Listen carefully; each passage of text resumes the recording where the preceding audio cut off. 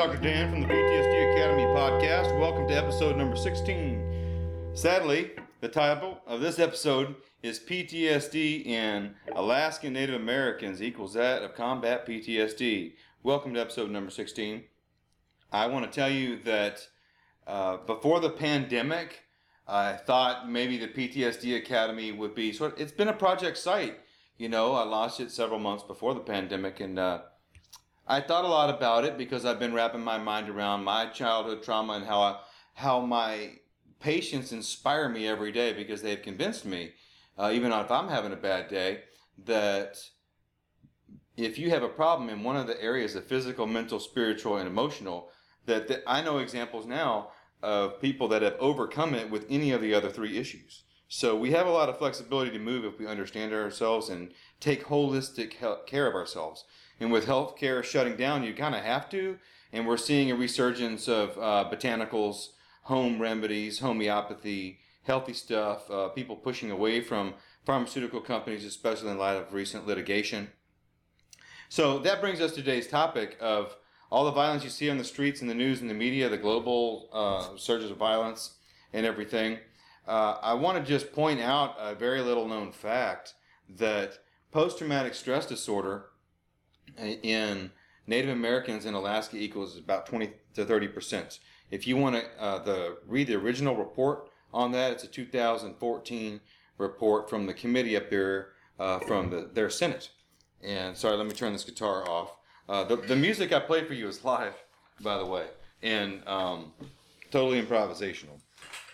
Anyway, so go to the website, ptsdacademy.com, look for episode number 16, where PTSD in Alaskan children equals that of combat PTSD, and you'll see the link right there at the top. It's just a PDF file. It's a 285-page report detailing everything about the post-traumatic stress up there. But I've watched episodes on reality TV of Alaskan State Troopers before, so I've seen what they deal with, like wild moose or elk or something in the yard, and small villages where there's about 300 in population are all over the place, and there's limited access. You have to fly in and that sort of thing, and maybe closed off for months during the winter.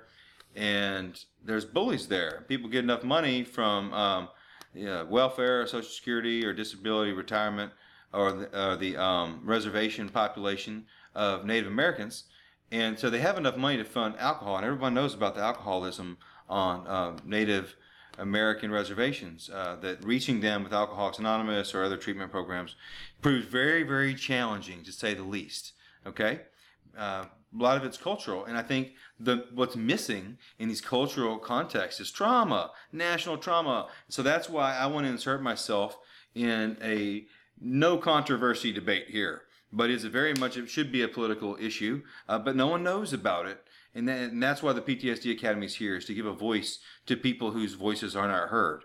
So today's episode is dedicated to the children, the Native American children in Alaska.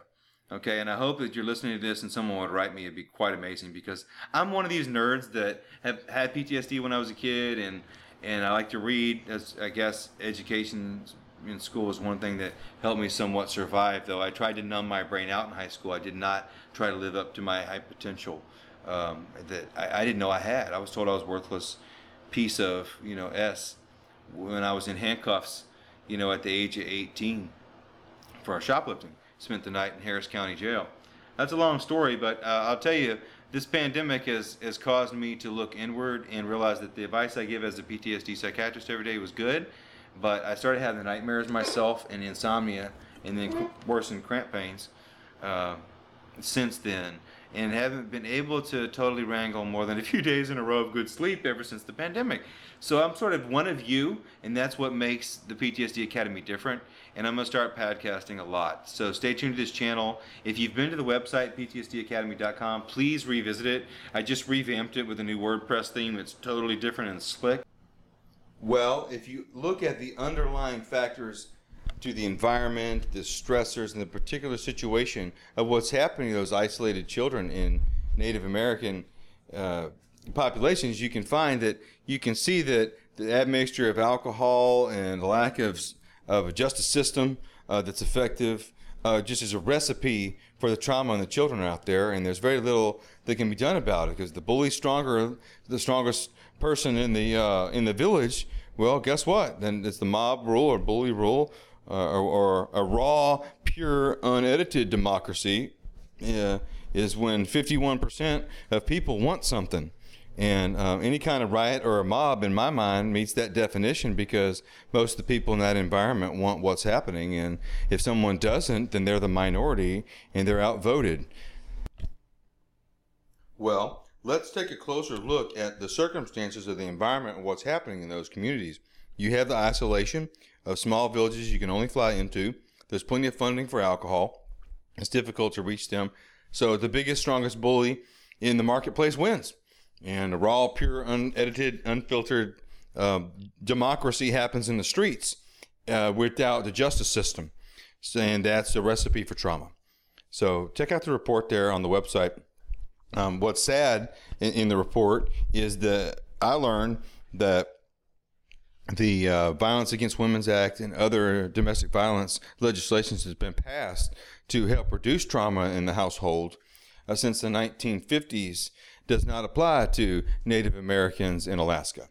A lot of legal reasons why, but the bottom line is the United States of America is still causing trauma and allowing ongoing trauma by letting this go by the wayside. I'm not saying that blaming people is the answer. Let's sit down and talk about it and see where the bias exists and get to the solutions. Well, let's take care of the children. If we can't take care of the vulnerable children in Alaska, then what are we doing? So that's my message for today, and I wish you have a blessed day, and I hope you enjoy the music. The music you heard there at the beginning of the episode is part of my Sleepy Tones live. I call it music therapy, but I'm posting it on PTSDacademy.com under music therapy there for you to listen to in case you're having trouble falling asleep at night.